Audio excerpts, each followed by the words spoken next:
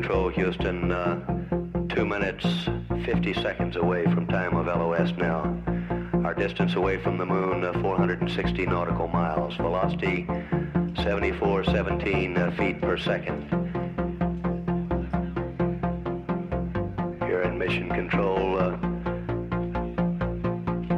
we're standing by. There's certainly a great deal of anxiety at this moment. We acquire at 36 minutes. So at 68 hours, 55 minutes, continuing to monitor. This is Apollo Control. Hey, this is Business Cat. Welcome to Rock, Paper, Bitcoin. Thanks for listening. Today, we had a fun conversation. This was recorded on April 29th. We talked about proof of work things. We talked about direction of retirement systems. I think we had some interesting conversations about attack vectors that Bitcoiners can have in their lives, and look how to live a properly Bitcoin-inspired life. If you enjoy our content, you can stream us sats using Fountain FM or any other podcasting 2.0 app. Thank you for listening once again. Let's get into it. Following Houston, 1 minute to LOS, all systems go. I don't know about you, right? But there's something about it's like sort of like intending to do something at a certain time, and then you start it, and you look at the clock, and it's exactly the time you said, and there's something like enormously satisfying about that. Before I had kids, my wife and I, we prided ourselves on, not only were we on time, we were usually like 5 minutes early. We were those people. Yeah, And I'm that guy. I'm the early guy, and I've like wasted a lot of my life. Well, I don't know if it's wasted, but I mean, people would view it that way. Like I've had to kill a lot of time being early because I like to err on that side, right? Yeah. Yeah. Well, I mean, there's stuff to do always. It's like sitting around is not necessarily wasted time. So you were saying you guys, before you had kids, were early types. We're still pretty good to be on time. I mean, there's like we have family friends that we joke about, like, oh yeah, okay, well they say they'll be here at X time. Okay, well plus 30 minutes, then that's the time we expect them. It's like we have taken steps to not be that couple in our life, and we've done pretty well. But yeah, having a child now has changed our get ready schedule. So we are now not exactly on time as much as we'd like to be. So yeah, I'm going to tie this into Bitcoin. Let's do it. I've lived, I'm a little bit older than you. I've lived a little longer. You have orbited the sun 10 times more than me on average. Correct. So there's a thing about being on time, right? So I don't think it's an accident, that it's so fucking satisfying to look at the clock and just see that you have achieved exactly, like precisely what you said you would do. Okay? And these things, I believe, I mean, it's not just I believe. I mean, I think there's actually demonstrated evidence of this in the world. But I'll just say I believe these things, they build conviction in yourself. It's a very small form of proof of work. It's like I said I would be here on time, and I am. Well, so you giving your word in any way, shape, or form is like a hash. Okay. And you either, so every time you find that hash, every time you keep your word, right? I think you write a block to yourself and you say, you are who you say you are. What you say actually matters in the world. What you say, right? The abstract shit that comes out of your mouth, or even from your brain to your soul, or wherever your word is actually living, right? Mm-hmm. Is actually being realized in the world. And it's just sometimes something as stupid as looking at a clock and seeing the time validates the fact that your word matters, right? You could rely on yourself and people can rely on you. And you live in a world that doesn't accept Bitcoin. It doesn't accept any of the principles of Bitcoin, but yet you are such a renegade and say, no, I am a Bitcoiner, right? You need to have conviction in yourself in order to make that actually a reality and to not give up, right? And to not let the world suck you down, right? And so I say, as a human being, you give your word multiple times a day, maybe hundreds of times a day, you don't even realize it, right? And every one of those is a hash, right? It's a guess as to whether or not you'll keep it. And then when you keep your word, you become a more powerful person. You're able to take I love the way of looking at the world through this lens. That's great. Yeah. You want your hashes to not be corrupted. You want to stand behind. I mean, the story you tell yourself of who you are is like the basis of each of our foundations in the world. And if you're lying to yourself, like, you can't lie to yourself and not know it. You know when you're lying to yourself, whether you acknowledge the lie or not. I mean, we know when we're lying to ourselves. Like, oh yeah, just 5 more minutes in bed. It's like, It's like, so the world will tell you. The world will tell you by whether or not your life works. If your life doesn't work, right, then you lack the foundational integrity, not morality, but integrity as like a structure to fulfill on your word, right? If you lack that structure, right, the world tells you, like, you're the world's gonna give you feedback. It's like you can lie to yourself and be like, oh well, my boss is an asshole. I walked into the meeting like 5 minutes late. Oh, that's just my boss is an asshole. Like, that's lying to yourself. And acknowledging that, the things I say and the things I do have consequences on those around me. That's the first step to proof of work. And when your boss says, you know what, I don't trust you. Like, there's something about you that I don't trust. Like, I love you, you're great and everything, but there's just something about you that I can't put my life savings and my future earning potential in behind, right? And you may not connect it to the few times you break your word to your boss. So if you don't I love the being on time thing because it's so innocent and most people will never connect it to who they are as a person or anything like that. Mm-hmm. But it's like one of the few examples of the many times a day you do make a promise to somebody and yourself, and it's just that's the most innocent side of the spectrum. And then the most deep and important side of the spectrum is you want to be able to tell yourself who you are and have confidence in that isn't conviction there, right? One of the revelations I had as I got older was realizing that I could change the narrative about myself. Like, who am I? Oh, I thought this is who I am, and I mean, I'm just along for the ride. But at some point, I had the realization, oh no, my intention matters. The story I tell myself matters in the world. Like, the quality of your thoughts becomes the quality of your speech, and the quality of your speech becomes the quality of your actions. And if you are living a less than honorable life mentally, that's gonna have a translation out into the world. And yeah, your boss it may not be something as extreme as your boss well, I can't invest any money in you because I don't trust you. It's gonna be something simpler than that. Okay, you've told your team leader that you will be on time consistently and you're not. I mean, they're gonna take that into consideration when they're handing out work assignments. So this person is unreliable, so I'm gonna give them the less important things to get done. And long term, that's gonna have an impact on your career. Yeah, and the thing you just said, I love this conversation, by the way. I would be thrilled to do this for an hour, and maybe we will. But what you say to yourself, right? It's what you say to yourself is either a solemn, sacred oath, right? Or it's meaningless. But either way, it's made up. Yeah, are you lying to yourself? But there's no truth in anyone's identity. Okay, so that's the first thing. People get very caught up in I am something, and therefore staring at the shadows of themselves and thinking that my shadow is myself. But the truth is, you actually do get to make up who you say you are. Yeah. Now might as well make it a good story.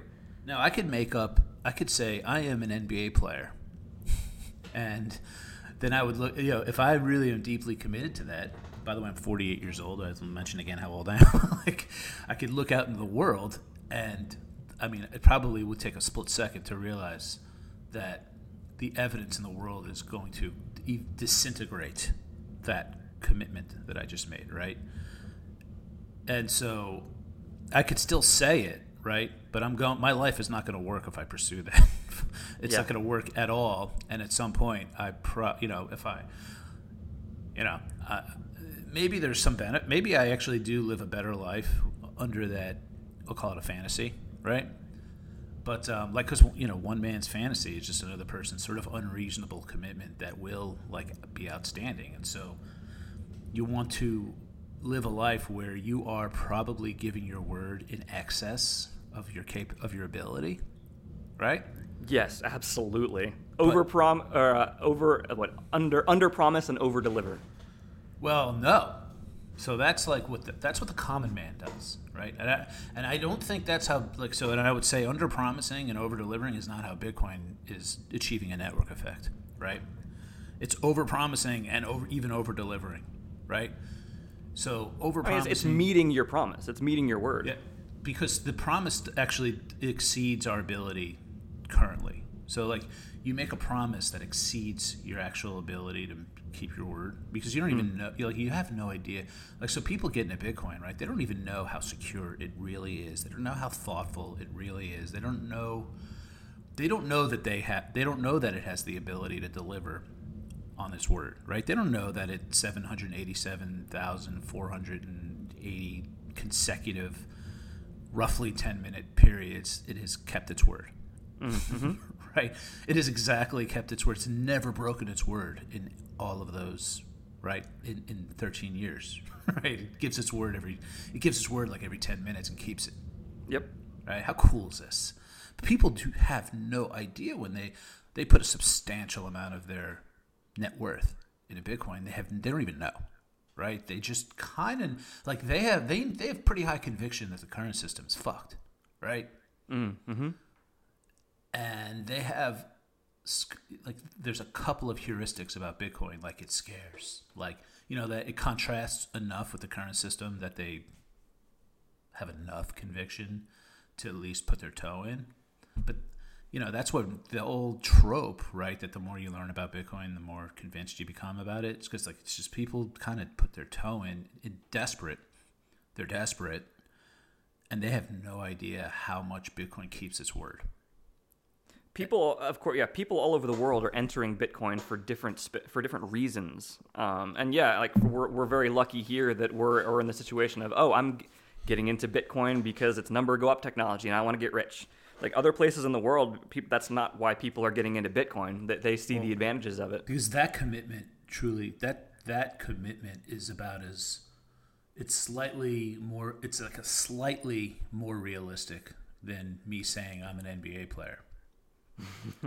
Right? Because there's at least like a 1 in 10,000 chance that somebody will get rich and then get enlightened enough to actually hold forever, right? There's like a really, really slim chance that it does happen, as opposed to zero from the NBA analogy. Right. Right?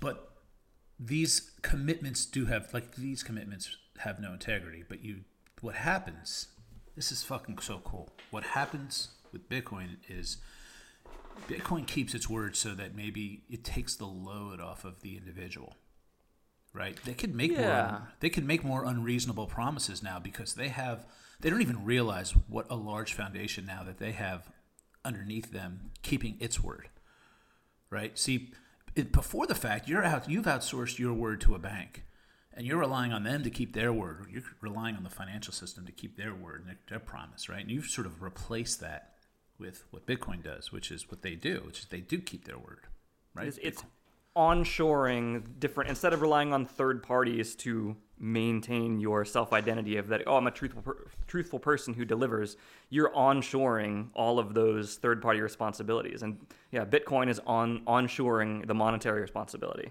Yeah, and it's just so much more likely to keep its word than the current system. And that enables the individual, right, even unknowingly, to make unreasonable assertions about themselves, right? And really increase the probability of them retaining their conviction of those assertions, right? I imagine somebody who's living in a rental unit somewhere, but for whatever reason they start saving in Bitcoin, and then one day they wake up and realize, Bitcoin built a fort around me. I'm living inside of a castle now. Yes, that's a great example. I'll give you an example of, like, I'll just take your typical normie debt slave. Okay. I'm picturing somebody in my mind right now. right? They like, they have to go to work. Now, let's just assume that, let's take one that has saved like a fair amount of money too. Okay. Right? Fair amount of money. Hundreds, let's just say they've saved an amount that exceeds what FDIC promises, just as a, All right. as an example, right? You have Sure. a very high paid debt slave, right? Or somebody who was smart enough to invest wisely, even using an inferior technology. Correct, but they have, but also with they have the value of saving, right? Right. They They see the value of saving. But their for the best future. option is cash. They know that cash is going to melt, but they have expenses in the near term, right? Yeah. But they also do have savings. So these are like, the low time preference version of a debt slave, right? All right. What Bitcoin would do for that person is to say, you know what? I don't know what's going to happen. I don't know what's going to happen in the next 5 to 10 years. Okay. So I probably should continue this line of work. But if I took my savings and converted it into Bitcoin, at least I know I'm good after that. Right?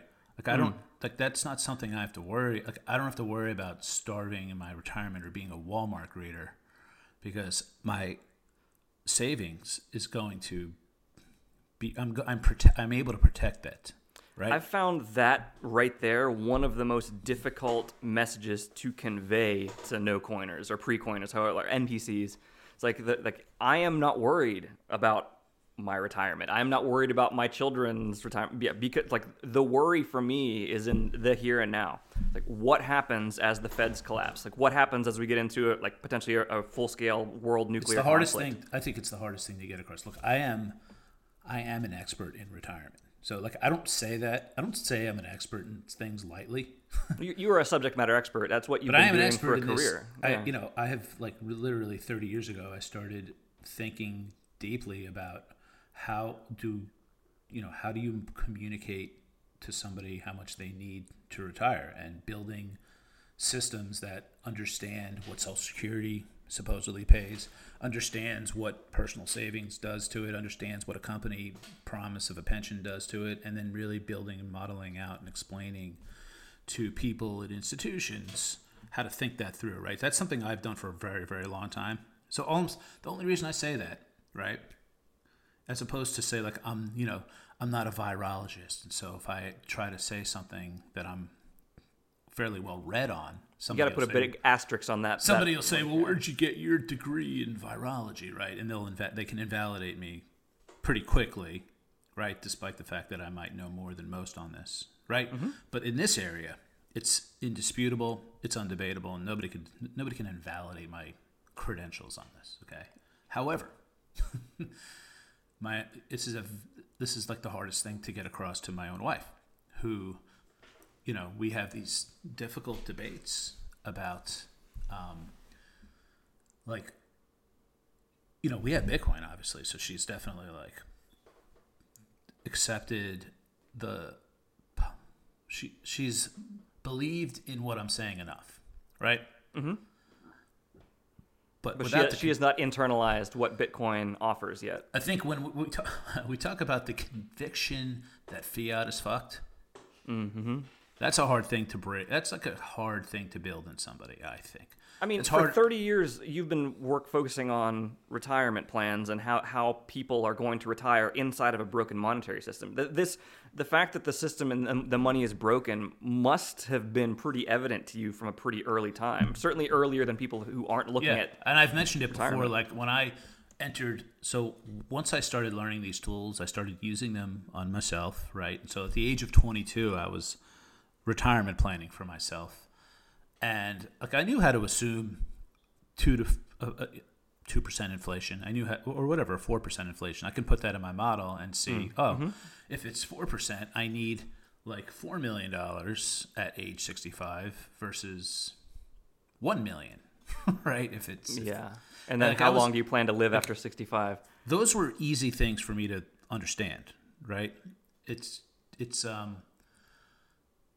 What took a long time really was to shatter the notion that how fucked fiat is. Like that fiat is like and when I say fiat, I don't mean the money, right? It's the system. The system, like how fucking broke the system is, and that's the hard. That's so. What I was saying, the arguments we get into, this is incredible, right? And I should write a paper on this one choice, right? Because it's an interesting academic choice, but like to the extent that there is, say, available dry powder that would be in the category of should buy Bitcoin with, right? Mm-hmm.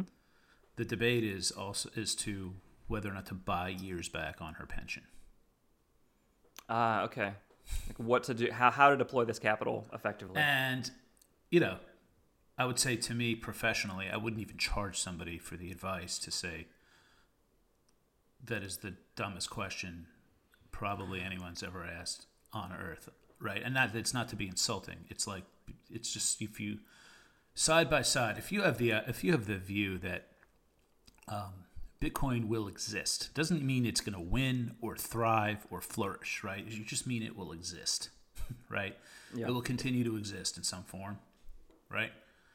And you're talking 20 years out, right? This is a promise of, like, seriously, would you trade a bit? Like, would you trade fucking Satoshi for an equivalent promise of $1 20 years out from an institution that's already so big that it's eating itself and has no fucking chance of succeeding, right? That's already totally dysfunctional. I wouldn't be trying system. to buy back years on my pension in Venezuela or in the Soviet Union, that kind of situations. Like, well, okay. right, but so the public school system in the United States is really probably no different. It's just, like they're going to be the first ones, obviously, to start going bankrupt, right?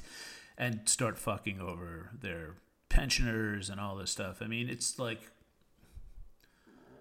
it's utterly insane to argue that that promise. I mean, you think about it, the layers of kind of trust that a Bitcoiner just doesn't have at all, right? And there's like so many layers of trust required to see this as even a discussion. Well, yeah, having gone through the public school system, I would say the Prussian model is churning out statist little cogs that can go into the machine and keep the machine running. And yeah, teaching those cogs about how money works isn't going to enter, you're not, an authoritarian government isn't going to hand out technology that can be used to defeat them.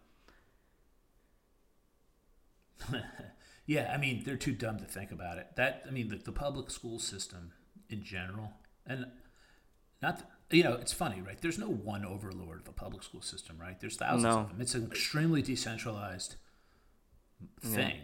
People just right? following orders, like expecting, like, oh, well, this is the thing that I'm supposed to teach and expected, and that's like, well, they're just working for the weekend kind of situation. It's a very powerful decentralized. So you know what?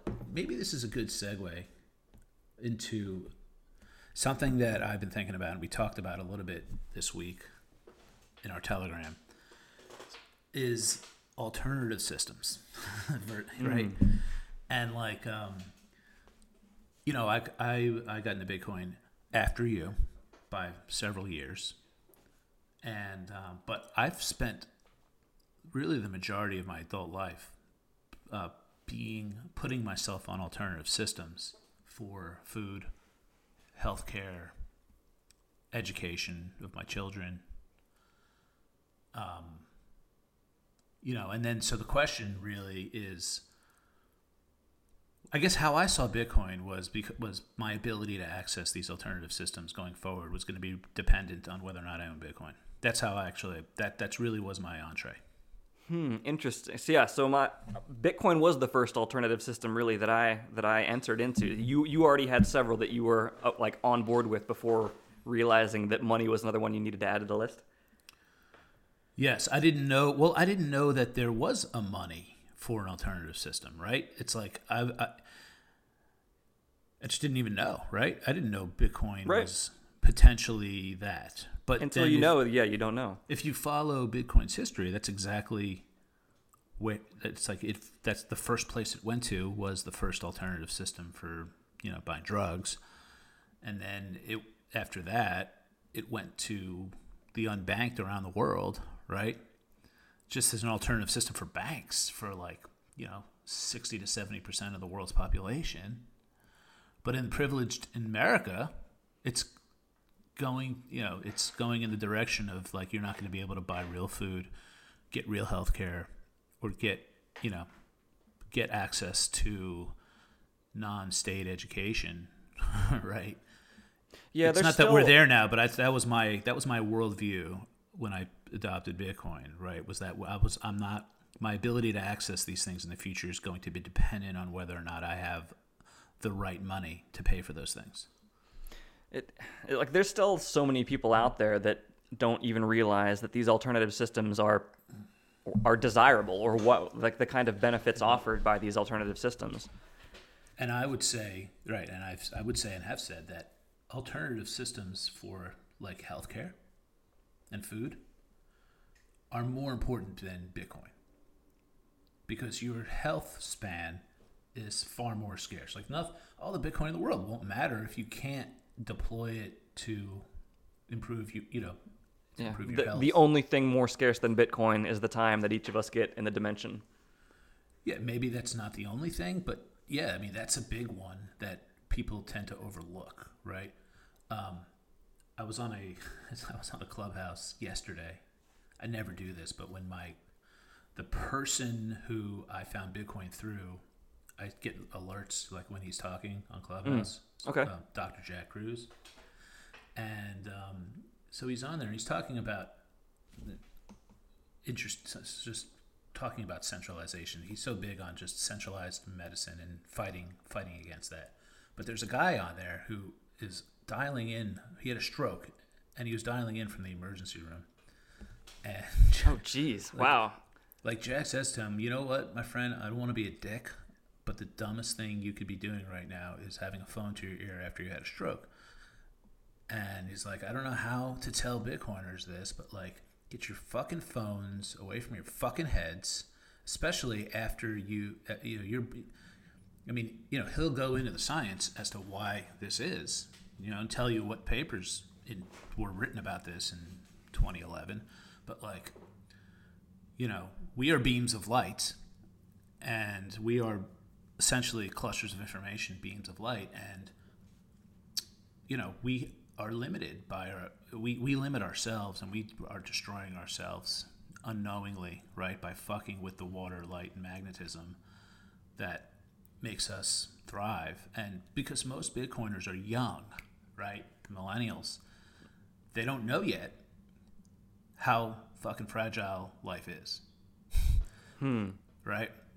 But yet it is. And once you have a sense of the limited health span you have left, it nothing's more important. And that's why I say discovering Dr. Jack in 2011 versus Bitcoin in 2011, I would never change that.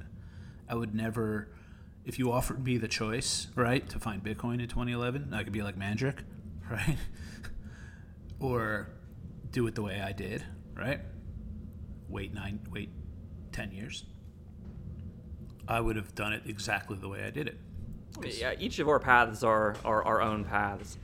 It's some of the revelations you're talking about that you were foundational to bring you into Bitcoin. So those sorts of revelations were the opposite for me. So Bitcoin was the revelation first that put me in the position where I realized I need to be more aware of the quality of the things that I'm putting into my body, because I want this meat sack to walk around for another 50 years. Yeah. Yes. So it's so interesting. Bitcoiners, I think in general, I'm so impressed. When I got into Bitcoin, I was like, damn, they've actually, without spending 10 years on it like I did, they really just adopted a network effect of avoid seed oils. Whoa, right? Yeah.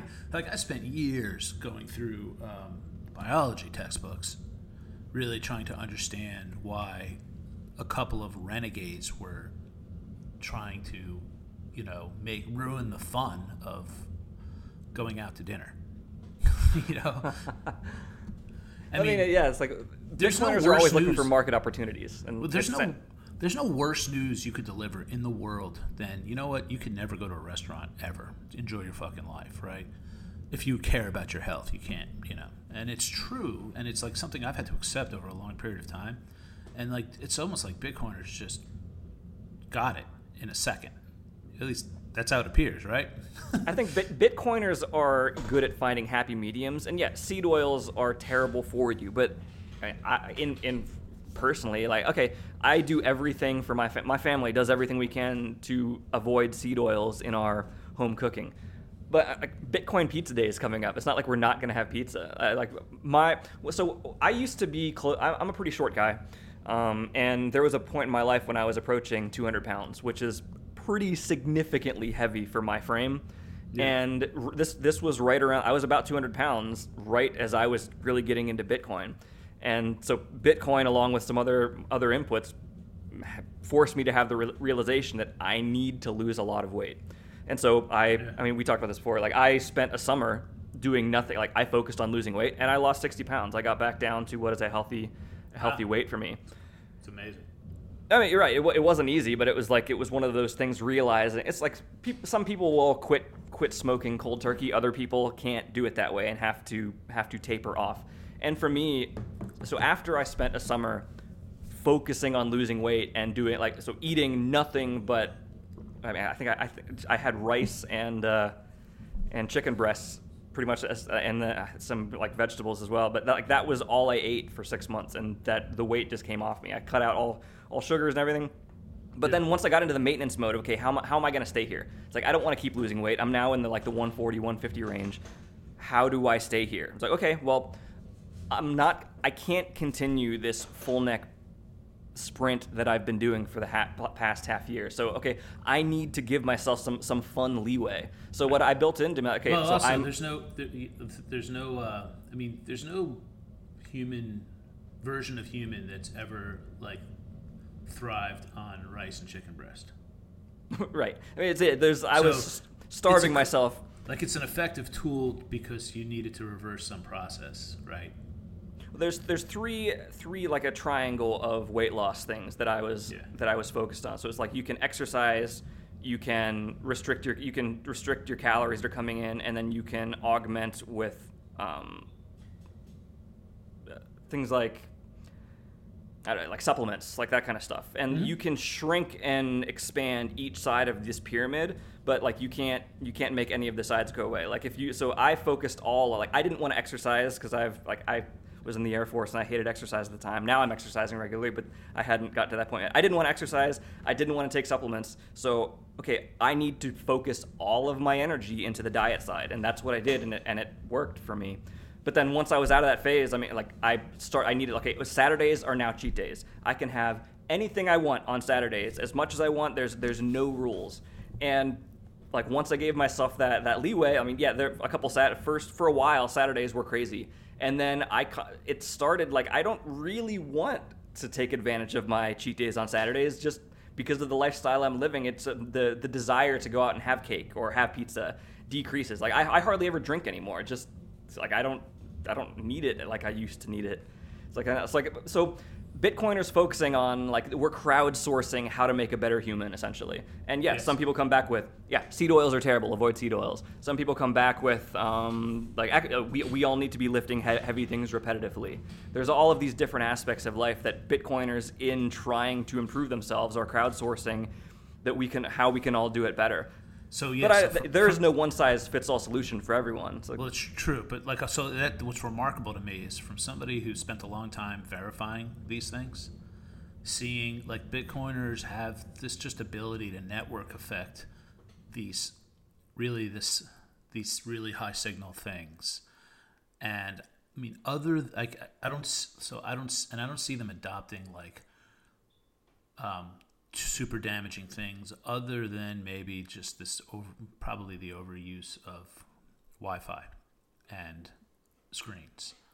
Right. I mean, there's areas so Mandrick is very anti-coffee, but so there's some Bitcoiners out there that go that level of extreme, is like, okay, you can't even have that right. vice. Which I would say is actually that's a low signal thing. But again, my bar, and I've spent years verifying many of these things, but my bar is, at least have there been, human flourishing, right? Have there been societies, tribes, any groups over a long period of time who have flourished? Certainly there are many examples of just human flourishing through coffee, right? So actually, I think that like quitting coffee is almost like a derivative of going vegan in a certain way. Like, I'm not saying we need it to thrive, but actually we do, and I'm not convinced that we don't. I mean, I find coffee is a useful tool. Yeah, sure, it has its negative sides, but it also has its positive sides. It's a tool. Well, I disagree. I don't think it has a negative side.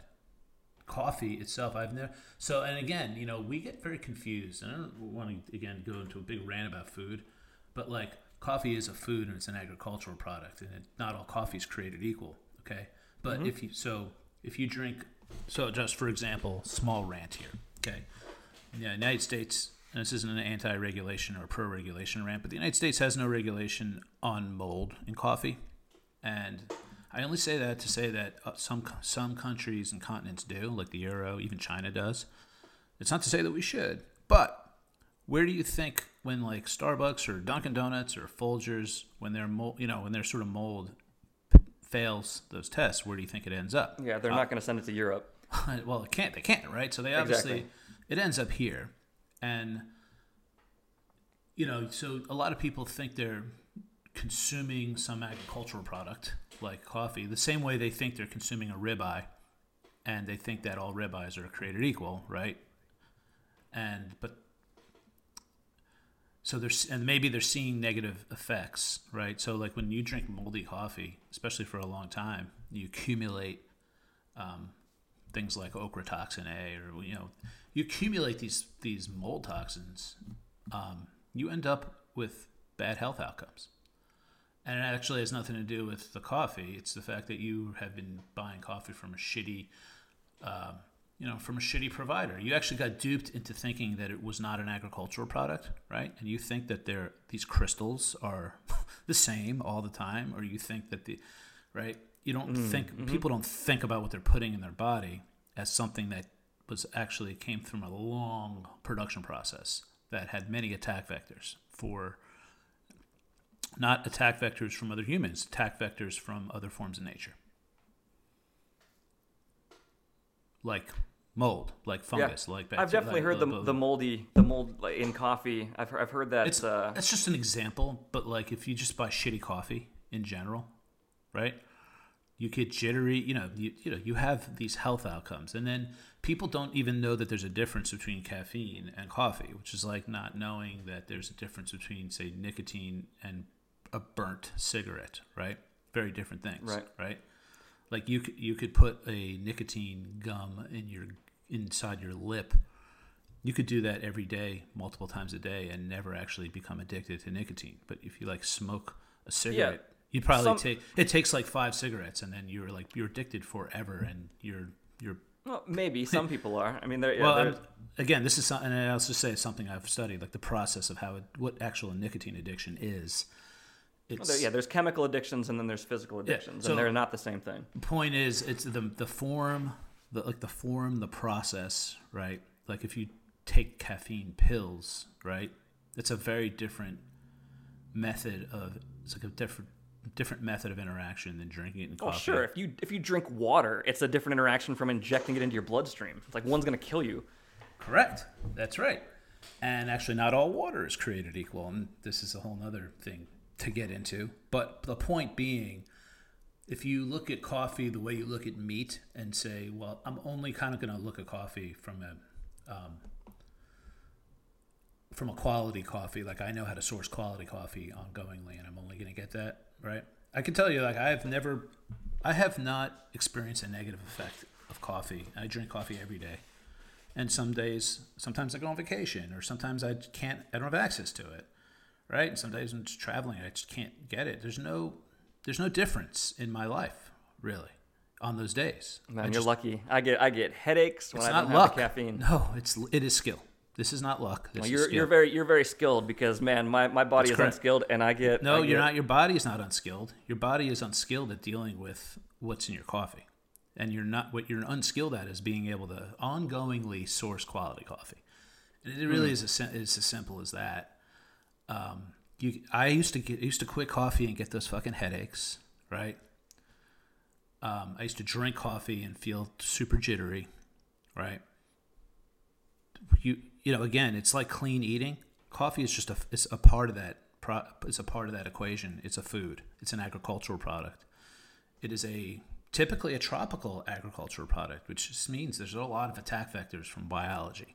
Well, the conviction that you definitely have for coffee is so the conversation, I've had a conversation with Mandrick about coffee, and he has similar level of conviction on the other end of it. So it's like the beauty thing about so Bitcoiners are out there, we're crowdsourcing how do we improve our lives, and nobody is going to come down with the definitive version of it. Mandrick is very anti-coffee. You are very pro-coffee. Like, there's Bitcoiners who are super into drugs. There's Bitcoiners who say, like, you will destroy your life on drugs. It's like there's the argument between cast iron versus non-stick. Like, there's all of these areas that we're crowdsourcing, trying to find consensus. I can tell you for sure. So another example, like Safedine on carnivore is like super convicted. That, like, you know, you're an ass if you eat any other way, right? So, but I guess the way to think about it, right, is, well, are there populations that have thrived, have thrived with or without these things, right? So, like, I forgot some of the things we don't really know about cast iron pots. Like, we haven't done those studies, right? But humans have been cooking on them for 10,000 years.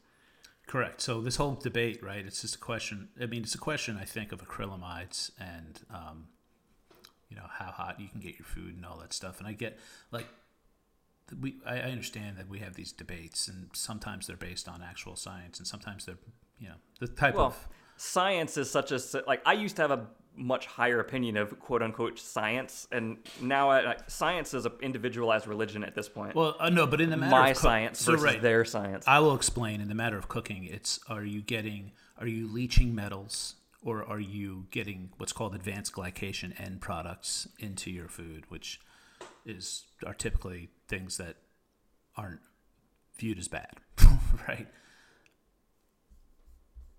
So let's go back to Wi-Fi. Yeah. So, is there any level of electromagnetic EM radiation that is a good, do you think? Yes. It's called the Schumann resonance. Schumann resonance, which is so if you go back 2.5 million years, right? How did we evolve? How did we select how did human beings select its own cells and its own structure, right?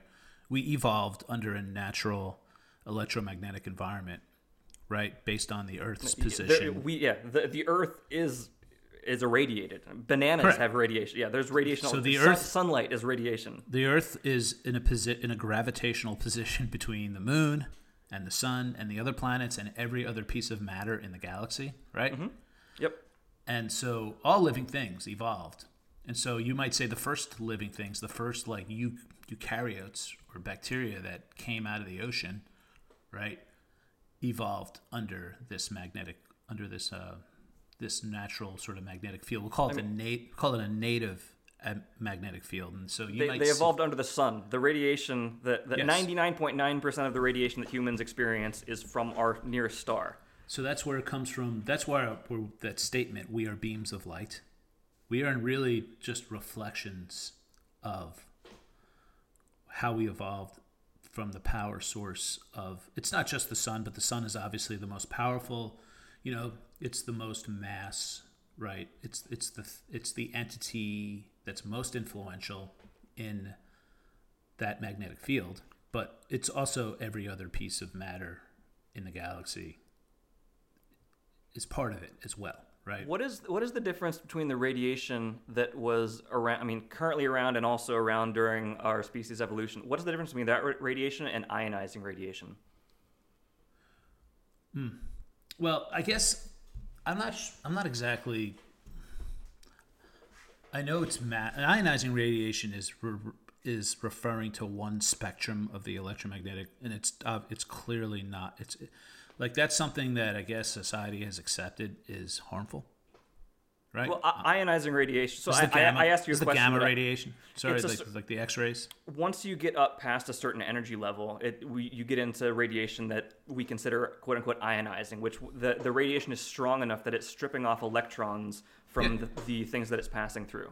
Correct. But I mean, like Wi-Fi is not ionizing radiation. Light is not ionizing and that's what radiation. right. I understand, and that's why it's it's been considered "quote unquote" safe because it doesn't. Because we evolved. In a place. We have not radiation. evolved. We haven't evolved to. We haven't evolved to deal with what Wi-Fi does. So have we evolved to deal with cow milk? That's a debate. Yeah, that's the like. I'm we've personally only of the been opinion. I have no so I have a history of Air Force intelligence. So like I was trained on nuclear weapons and how radiation from nuclear pulses works and interacts with different systems on it. So I have a pretty extensive history with signals intelligence and how EM signals propagate and how. I mean, I would like to think I have a pretty good understanding of how they interact with the fleshy meat sacks that we call bodies. And yeah, I have never crossed. Let me ask you this then: did you learn what happens to calcium ion channels when in the presence of non-ionizing electromagnetic fields, which is where Wi-Fi lives and radio frequencies? No, tell me about it. So what happens is calcium crosses. This is not a good thing. There's a long chain of reasons why. I mean, didn't want to do a biological podcast here, but like what happens in the presence, not just of Wi-Fi, this is one thing, right? But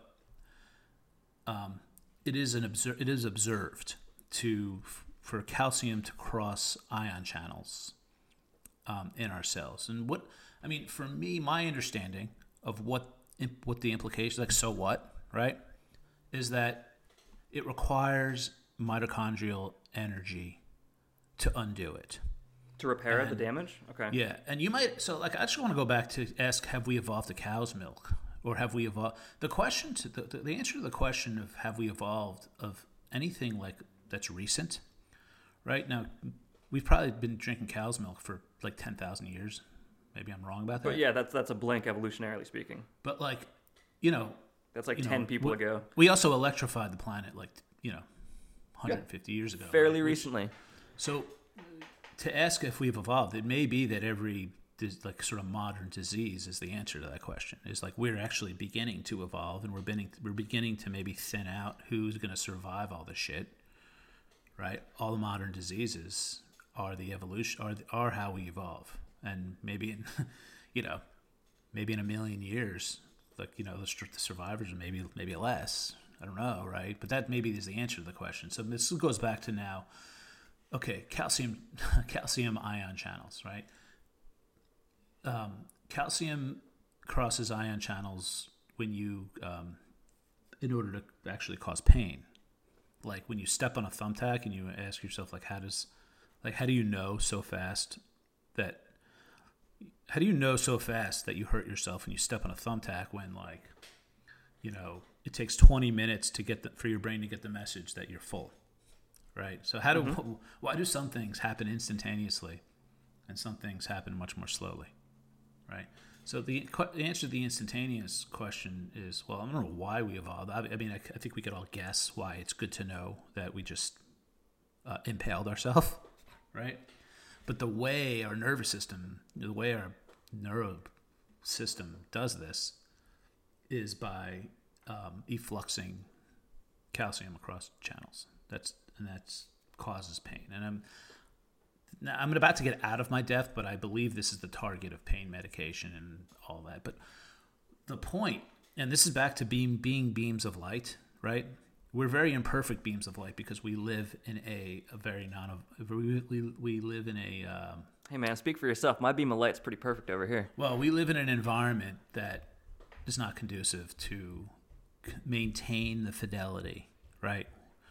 We are more intermittent information. We're not continuous information because we are not exist. Our information signals our signatures of who we are, living in an environment that was not designed to maintain those, right? So seed oils are another thing that causes calcium channel efflux. It causes. Let me try to summarize what you just said. Can I do that? Yeah. Okay, so the issue that folks have with Wi-Fi is that it's causing your body to have to do extra work that it wouldn't have to do in the absence of Wi-Fi being around. Is that correct? It's doing mitochondrial work that you're having to burn energy that you wouldn't otherwise have to burn. Yes, same thing with seed oils. You're putting your body in a situation where it needs to burn extra energy to maintain its natural state. Yes, that's at a low level. So that's like at a low level. At a higher level, having a cell phone on your ear has been shown to increase like masses and tumors at that location, and then when you remove it, you see those masses and tumors decrease. I mean, so like the cell phone shaped tumor that we see on the NBC. At a very local level, it's clearly an accelerator of those things. But at a non-local level, there's a whole set of things that cause your body to produce more energy to undo.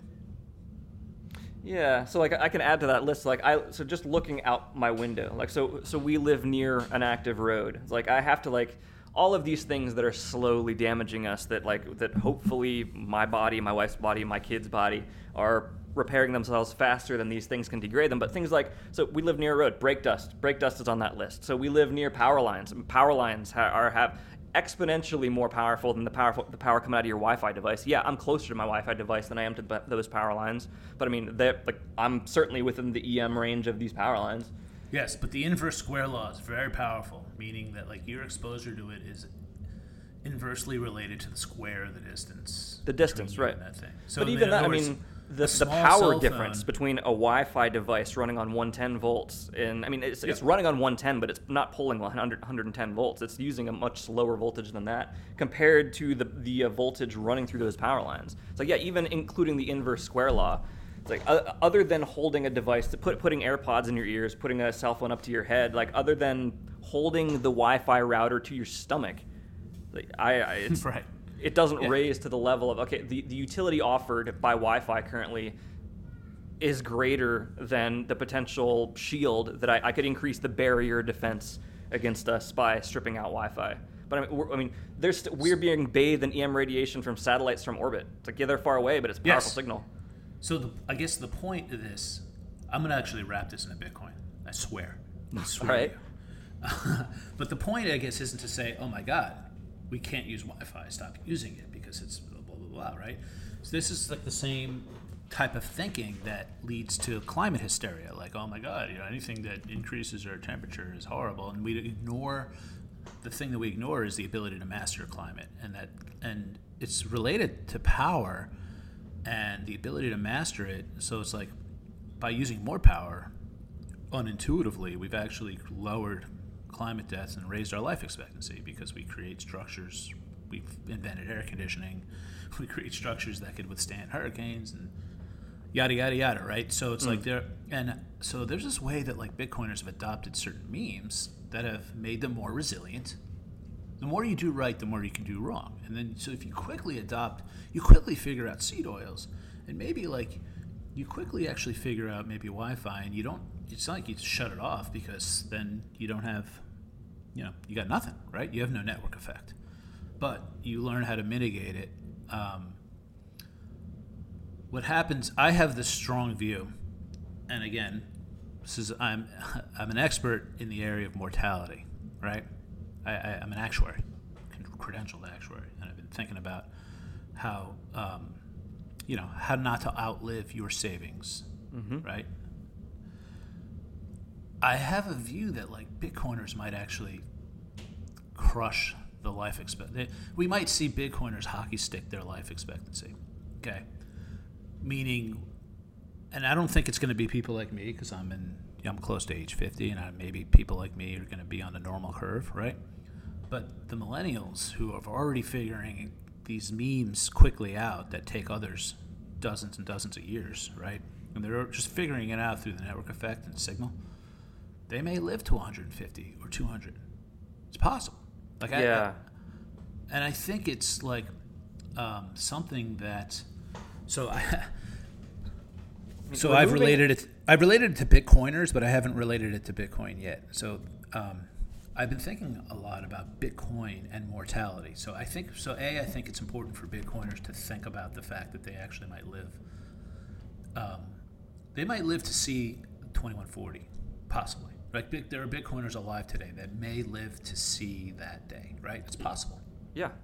Okay, I think that raises the stakes significantly on your time preference and on whether or not you have this how convicted you can be that you will not outlive your stack.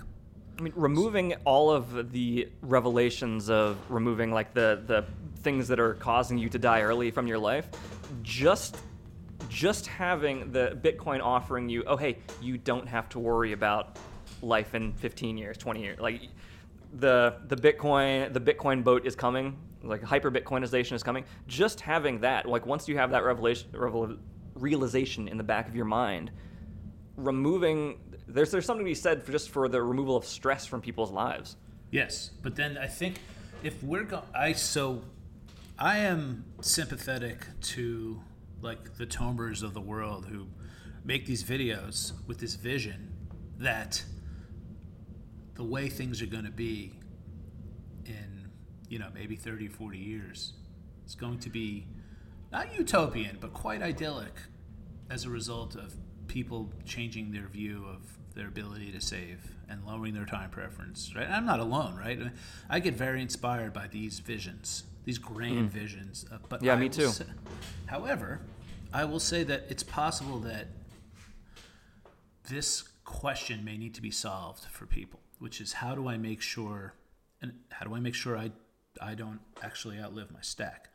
So, it's interesting that I happen to have spent the last 28 years professionally on this question in fiat, right? Is retirement a fiat concept though?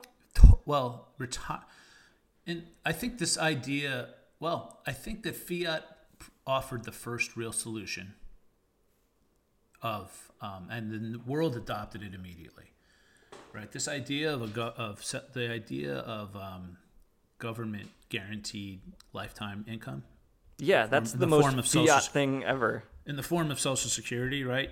Yes, but you know what? It's clearly something people want. It's like the most. I want to work. I want to live and not work. Well, you are not going to be able to work your whole life. So the idea, I think there's a certain ideal that's definitely like you want to spend your working years putting away a nest egg that will be there for you when you're no longer able to work. I mean, I think that is, it's not totally a Marxist idea necessarily here, right? You're not looking for something for nothing. You want to spend your working years putting away your stack, right? It's just now this idea that it's this idea about your longevity, right? The thing you can't control is how long you live.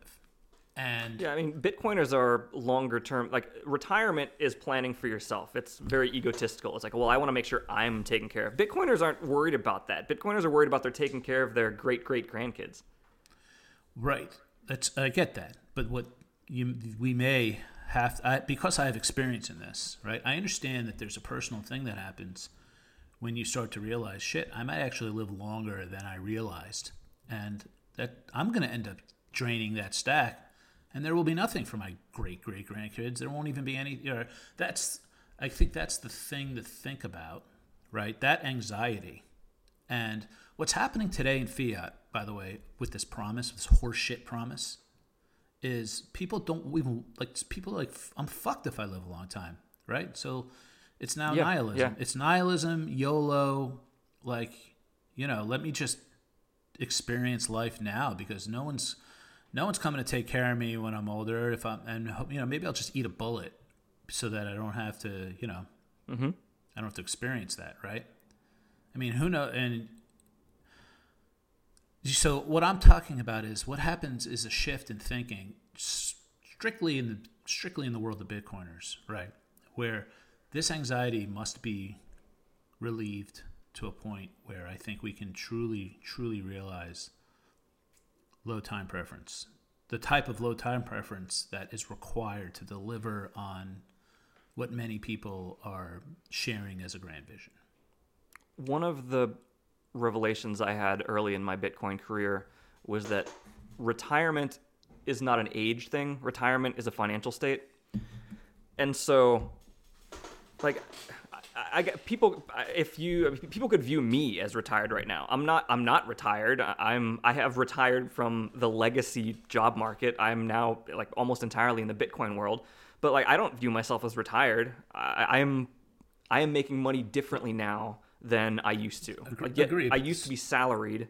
Now I'm contractual. Like, I'm looking to produce content or produce value in the world that other people will find valuable. Well, you like, view the word, you were reviewing retirement as like with a circle T trademark from like Charles Schwab and the way the industry defines it, as opposed to there is a state of humanity, and it's probably from the Industrial Revolution where we hockey sticked up life expectancy well beyond probably, like, if you go back to Paleo caveman 2.5 million years ago, right?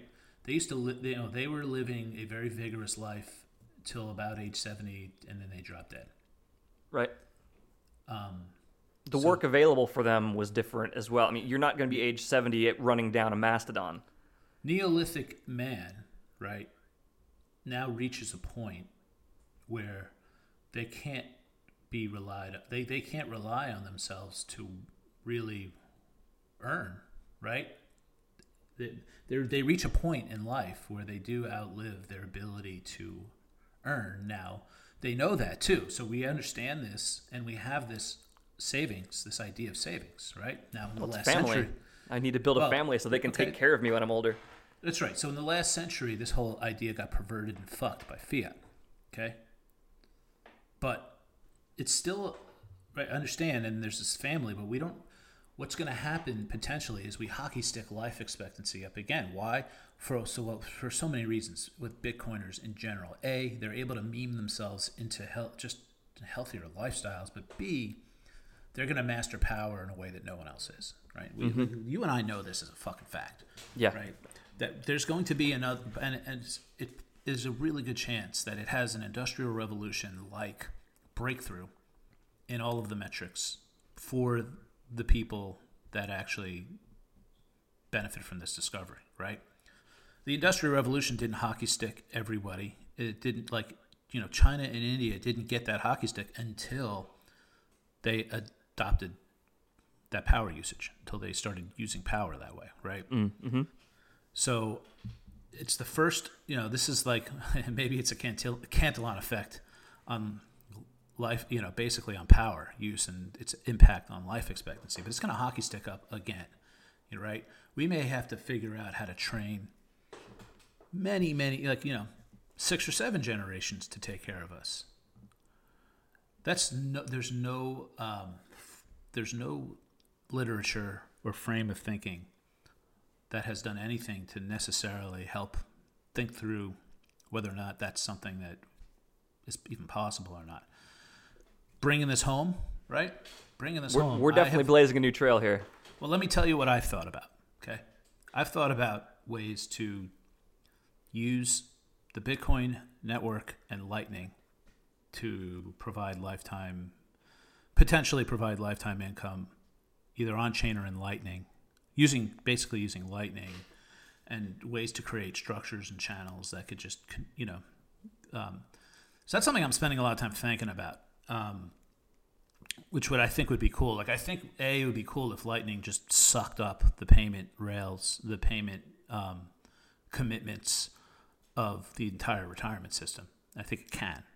My understanding of Lightning is that it absolutely can, right? Yep, I agree. I think it will. If it all moved onto Bitcoin, right? Now, then the question is, how do I, as a human being, send money to myself in the future, right? Like, I could make an on-chain transaction with a really large time lock, right? I could certainly do that. But there might be, I might prefer a different structure that potentially Lightning can provide of a declining annuity, right? An annuity that declines with the halvings because your purchasing power is going. You don't need that much. And then, when I first started thinking about using Bitcoin to sort of replace certain financial products, my immediate thought was there's just not enough Bitcoin to do it, right? And the transformation I've had in thinking about it is it should decline through time. Like the amount of Bitcoin people get out of these structures should decline through time. As the network absorbs the value from the rest of the world, the Bitcoin's not big enough right now to replace the oil market. Bitcoin needs to grow a massive amount to be able to handle something like handling oil sales around the world. It's just not big enough to do it yet.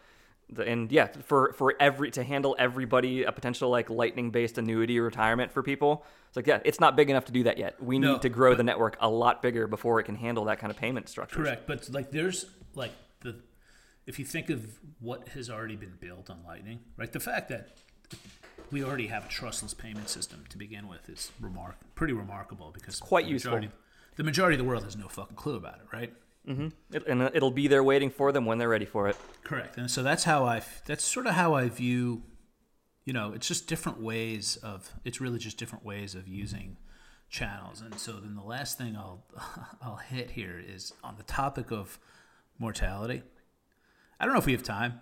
Let's talk about mortality. Okay, so check this out, right? What I've been thinking about so there's the mortality in terms of human beings, and we just sort of really we've discussed it pretty deeply. It's definitely something that I don't, there's definitely not a lot of discussion about it, right? But in the human world, pretty rich, and I can't wait for more Bitcoiners to come in that want to talk about this shit. But then I look at mortality in Bitcoin. What does that mean, right? So, well, it can mean like the mortality of a UTXO, which a UTXO gets spent and it dies, or it doesn't get spent, or it gets lost and it's immortal. Well, just like humans, the purpose of a UTXO is to die and to be spent and forged into a new UTXO. Well, maybe if that's the purpose, but a lot of UTXOs will be immortalized. Already are, right? Satoshi's. Yeah, the sats that people have lost are never going to move again. And so then in the world of Bitcoin, there's a balance probably. There's probably a balance the same way in our bodies, right? Where too much immortality leads to cancer. Not enough, right? Whereas, and so I've heard Brett Weinstein make that claim that cancer is the body's solution to immortality. And which is another way of answering the question from 45 minutes ago. It's also our answer of how do we evolve to these new things, right? So that's a cool thing to talk about. But the thing that blew my mind was thinking of the mortality of a lightning node, right? Or a lightning channel, right? A lightning channel is actually tied to the UTXO. Yeah. So if a UTXO exists because it was used to open a lightning channel, and those sats are now being sent back and forth on the lightning network, and that channel is never ever closed, are those sats immortal on the Bitcoin mainnet? Well, so then again, it's the threat of being able to close it gives the sats life, gives them an equivalent life in the Lightning Network, right? Mm-hmm. And then maybe it's just the ability, the fact that your partner is holding the sword of Damocles all the time means that it's not immortal, right? Your partner can always close the channel at will. So this thing about Lightning that I think people don't quite get, right, is not just the owning a Bitcoin, but then being in a cooperative relationship with somebody where the threat of ending it is imminent at any time is just as good, right? It's a good threat to prevent fuckery. It allows the entire world, a payment network for the entire world that is trustless. Yeah, instead of trusting PayPal to make sure there's no fuckery. Like, oh no, it's like if you fuck around, the people that you're transacting with can get their revenge. Yeah, so this is what's been in my head now. So I'm viewing UTXOs. I'm not trying to anthropomorphize them, right? But I think that there's a way first of all, I think mortality is interesting from a data perspective because it's, you know, you're either alive or dead, and you can only go in one direction. So I think those two properties make it potentially something that the network itself can share information on, because then there's this thing with the Oracle problem. If you ever want to use a trustless protocol based on these layers, right? The information, that the trigger of whether someone's alive or dead, you don't want to ever have to trust to a person, right? Third party. That is a right? place where an attack vector could enter. Correct. So then, but there's so many. But it's like you could say that. You could have said that about the Lightning, about so many aspects about the Lightning Network, and then these developers created incentives, right? They created the incentives to say, you know what, we're not going to solve the Oracle problem, but we're going to create very strong incentives to make sure we can trust this information, right? Mm-hmm. And so I believe, if I think about it further and deeper, that I can think of incentives on Lightning for a node operator to report that they're alive or report that they're dead. And the gossip protocol could potentially tell the entire network of the status, of the self-reported status, that could potentially fuel a trustless structure to, a trustless structure of annuities. And here's the other thing, right? Maybe in Bitcoin, it's not individual. You don't look at your own individual mortality, but maybe there's an annuity of the community. Maybe the family has just enough trickling in that it doesn't worry about. Doesn't worry about running out of their stack. You see what I'm saying? Mm-hmm. And maybe it's on a cohorted basis, which is really how an actuary thinks about mortality. They don't think about it, It's like the old trope, like, oh, when am I going to die? Like, I don't fucking know, dude. But like a cohort of 100,000 people that have similar characteristics, I can kind of nail, right? Yeah. And so it's this might not require much, but it might be the little, like one of those little things. This may be one of the roads that need to be built, in my opinion. There's not a lot of money in it, right? I'm not going to get VC to build this thing, but it's a road that needs to be built, potentially, for Bitcoin to fulfill its word, right? And when I say its word, I mean the word of the visionaries that tell us what the world's going to be like in 50 years. Yeah, and one person's visionary is another person's fraud. It's like, who knows? All we can say, like, Bitcoin is going to, like, the only thing I can say with certainty is that in 100 years, Bitcoin's still going to be around. That seems one of the most likely outcomes. It's so funny you say that, too, because I was watching with my wife the Tomer's documentary called Bitcoin is Generational Wealth, which is, it's like a 15-minute little documentary, but essentially in minute 10, he goes through, like, here, the year is 1943. Oh, yeah, I've seen that video. Right? That's a great video, yeah. But so my point here is, like, I'm so moved by that vision, and my wife saw when we got to that point where it's like, oh, the year is 2080 or whatever it was, and it's like, people are, it's like the Jetsons or whatever, it's like, it's this idealized form of the world that Bitcoiners view, right? Mm-hmm. And she's like, that sounds like horseshit. I'm like, yeah, that's exactly the same place that I've shown that video to people, and that's exactly where people start having, I don't know about that. Bitcoin's going to fix agriculture? I don't know about that. I get very moved by that vision. Right? I do too. I was so moved by it, right? I reached out to Tomer. I'm like, what do you need? Do you need help with this? Like this, I actually want to hold you accountable for this. Like, I want this vision. And so for me, I asked myself what I can do. And I think building this road of helping people grapple with their mortality and their longevity, which is something I'm trained to do, is like where my mental resources are right now. And also, I've been like in this super deep dive of the Lightning Network. This is Apollo Control at 102 hours into the flight of Apollo 11.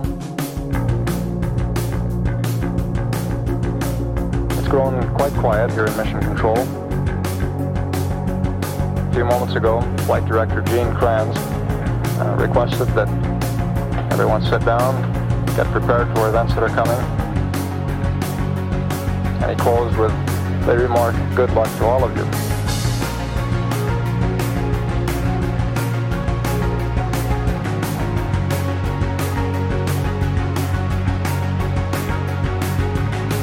Minutes now until ignition for powered descent. Everything's still looking very good at this point. Okay, all flight controllers gonna go for powered descent. Retro, go. Fido, go. Guidance, go. Control, go. Telcom, go. Jinsei, go. Ecom, go. Surgeon, go. Capcom, we're go for powered descent. We're off to a good start. Play it cool.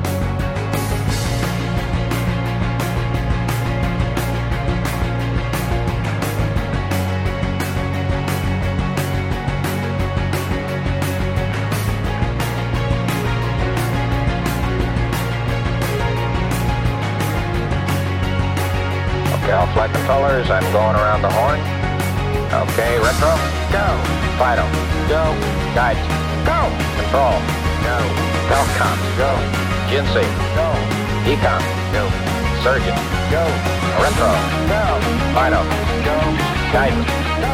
Control, go. Telcom, go. Jinsei, go. Ecom, go. Surgeon, go. Capcom, we're go for landing. Okay, everybody, let's hang tight and look for landing radar. 75 feet, down a half. 1202 alarm. 60 seconds. We're going that flight. We're going that alarm. 40 feet, down 2.5. If it doesn't reoccur, will we go? 30 seconds. What was it? 1201. 1201. Roger, 1201 alarm. 1201 alarm. Same time, we'll go, flight. Okay, we're go. We've had shutdown. Twisting, Tranquility Base here. The Eagle has landed.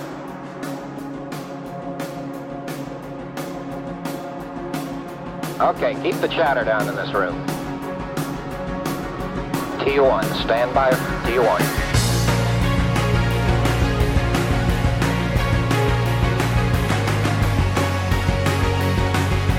Stay no stay all flight controllers. Retro, stay. Fido, stay. Guidance, stay. Control, stay. Telcom, stay. Jinsei, stay. Ecom, stay. Surgeon, stay. Retro, go. Fido, go. Guidance, go. Control, go. Telcom, go. Jinsei, go. Ecom, go. Surgeon, go. Retro, go. Fido, go. Guidance, go. Control, go. Retro, go. Fido, go. Guidance, go. Control, go. Go. Go. Go.